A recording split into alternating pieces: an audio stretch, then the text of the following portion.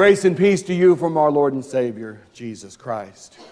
In Advent, we gather in order to help each other wait better. And we did that this year by observing the quality of the waiting that we witnessed in the Old Testament.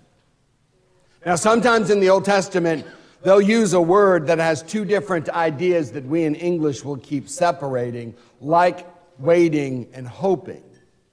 Now, the reason in English we keep waiting and hoping separate is because in English we often use the word hope as sort of an equivalent or a synonym of wish.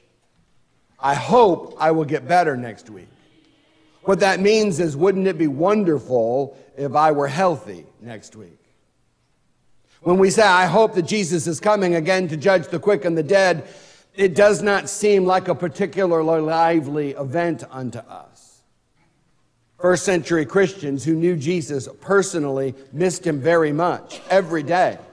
Those who had met with him and had eaten with him and had been with him in a visible form. And so they yearned for Jesus' return in a way that seems almost foreign unto us. We who do not know Jesus personally are apt to think sort of casually about Jesus' return. What's worse is sometimes we're not altogether sure within our own minds whether he's really coming at all. It has, after all, been quite some time. Hence, when somebody says, are you hoping for Jesus' return? We're apt to say something like, well, yes, I hope to see Jesus return soon. And what we're actually meaning there is that I'm hoping that I'm hopeful.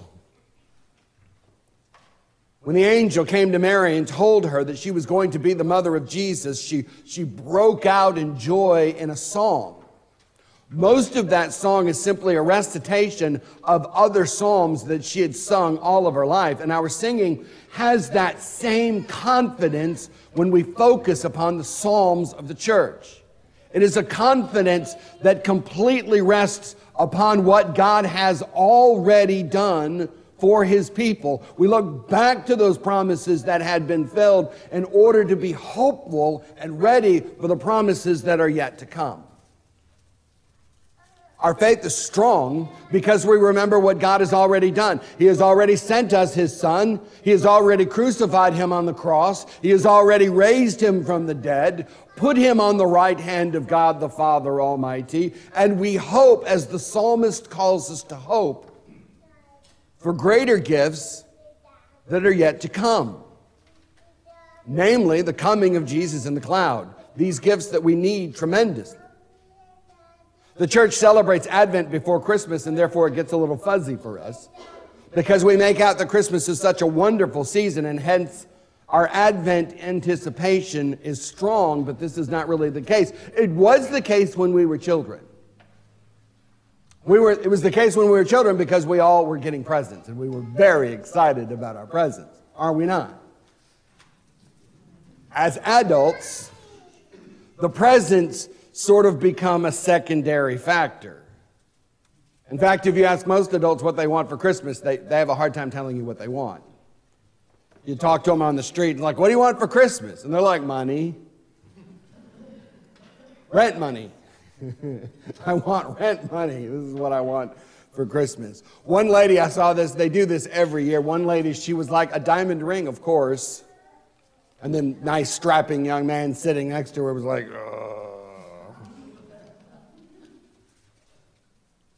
Most people, if you ask them on the street, just point blank, what do you want for Christmas? They will give you some sort of a silly answer.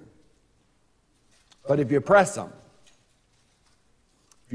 they get serious. What do you want for Christmas? I want health. I want welfare, well-being. I want my brother to get better. World peace, sobriety, work, housing, and end to violence. What we need most of all is God's presence in our life. The psalmist marks this as the top of our needs.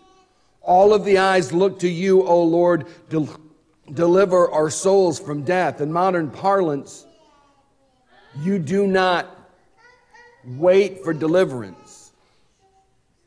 Your waiting is over. You have deliverance. The Lord God has called you out of the nations and made you a child of the kingdom of God. Your waiting is over. All we do now is we hope for His return. And come, Lord Jesus, we pray. God has seen to all of our needs. He has nourished us, but He nourishes not just with us with the things that we need for the body and life. He's also nourished us with eternal food that keeps us alive into all of eternity. A food that will not run out, a food that does not mold, a food that does not rot, a food that is good for us for eternal life. These are needs that we really, really need. And so we wait for God, and we hope for God as the psalmist tells us to, but we wait not for a general God. Not just some sort of general coming. Let thy mercy, O God, be upon us as we hope in thee. It's always a bit quicker and more comfortable to think about a God who works in general, a God who sends rains and crops and health and paychecks. And it's good for us to wait upon Him. But the word mercy becomes uncomfortable for us at times, because mercy means undeserved kindness. Undeserved because of our feeble longing for Him. His mercy is undeserved because of our weakness of faith, for our sluggishness of hope, for our readiness to give up on God, our undying desire to be entertained and distracted from the rest of our lives. But that mercy of God endures forever. That mercy continues even though we're not deserving of it. In God's holy name we can trust, and we can trust that mercy into eternal life. And it doesn't stop. It's not intermittent. That mercy of God is not capricious. That mercy of God is steady as a rock. It has been there. It is here. It is going to be here. It continues to be here. Because God is that steady. And hence our hope is not based on wishful thinking. Our hope has not got anything to do with a wish. Wishes are for movies, and particularly bad ones here lately, I've been told. Wishing and hoping is not for real life. Wishing and hoping is based upon the realities of God as He has made them manifest in the past, as He continues to manifest them in our lives today, as we hope for the future based upon Him and Him alone. God has come all the way to us. God has come all the way to us here at Christmas morning, so that we're not merely with Him, but so that we want to be, that we long to be, that we are compelled to be with Him where He is. In prayer, in the preaching and the sacraments and the worship every day, through the service of our hands, through the care of those around us, in the longing and the fulfillment, in waiting for a new heaven and a new earth with its adoration and service, all hinge upon this love for God who loved us first. For unto us a child is born. In the city of David, the Savior, which we wait for. In Jesus' name we pray. Amen.